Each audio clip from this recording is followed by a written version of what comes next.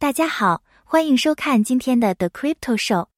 今天我们将讨论围绕加密货币的一些问题。最严重的问题之一是缺乏监管。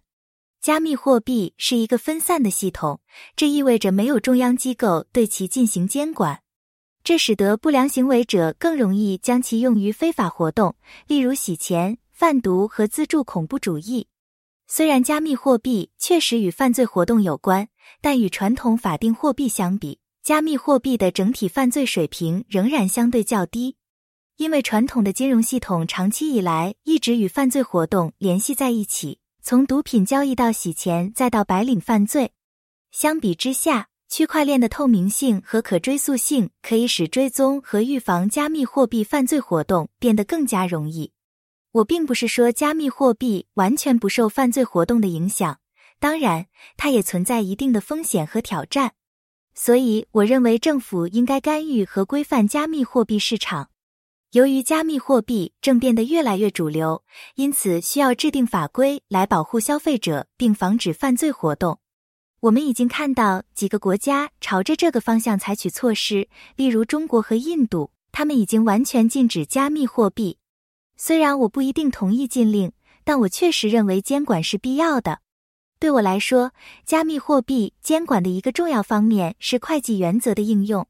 正如我之前提到的，加密货币在传统金融系统之外运行，因此确保仍然遵循会计原则以保持透明度和防止欺诈非常重要。确保这些关键方面的一种方法是使用加密货币审计软件，例如 Chainlink。Chainlink 是一个去中心化的预言机网络，它将智能合约连接到链下数据源和 API。它提供可用于审计加密货币交易和防止欺诈活动的防篡改和可信信息。例如，现在要求许多加密货币交易所遵守反洗钱 AML 和了解你的客户 KYC 法规，这有助于防止犯罪活动并保护投资者。此外，一些国家出台了针对加密货币的税收法规，要求投资者向相关税务机关报告其持有的加密货币和交易情况。会计原则的使用对于 ICO 初始硬币产品也很重要，这是加密货币初创公司筹集资金的一种流行方式。在许多情况下， ICO 受证券法规的约束，这些法规要求他们向潜在投资者披露相关财务信息并遵守会计准则。因此，审计软件的使用对于保护投资者和防止欺诈活动将变得更加重要。现在让我们谈谈下一个问题，即波动性。我们已经看到比特币和以太坊等加密货币经历了巨大的价格波动，所以波动绝对是这里的一个问题。加密货币的价值可以在几小时甚至几分钟内发生巨大变化，这使得人们很难将它们用作稳定的价值存储或支付手段。这也是采用的主要障碍，因为企业不愿接受价值波动如此之大的货币。另一个主要关注的问题是能源消耗。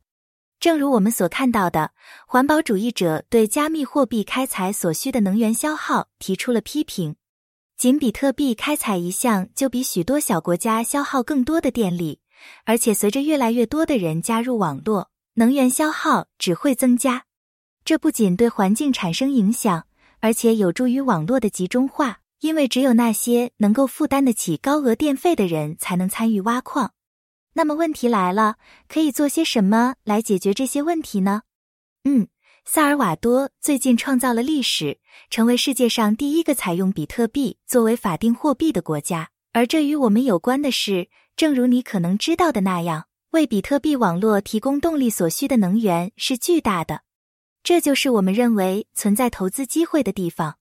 我们知道，萨尔瓦多拥有许多地热发电厂，这些发电厂利用我们火山的热量来发电。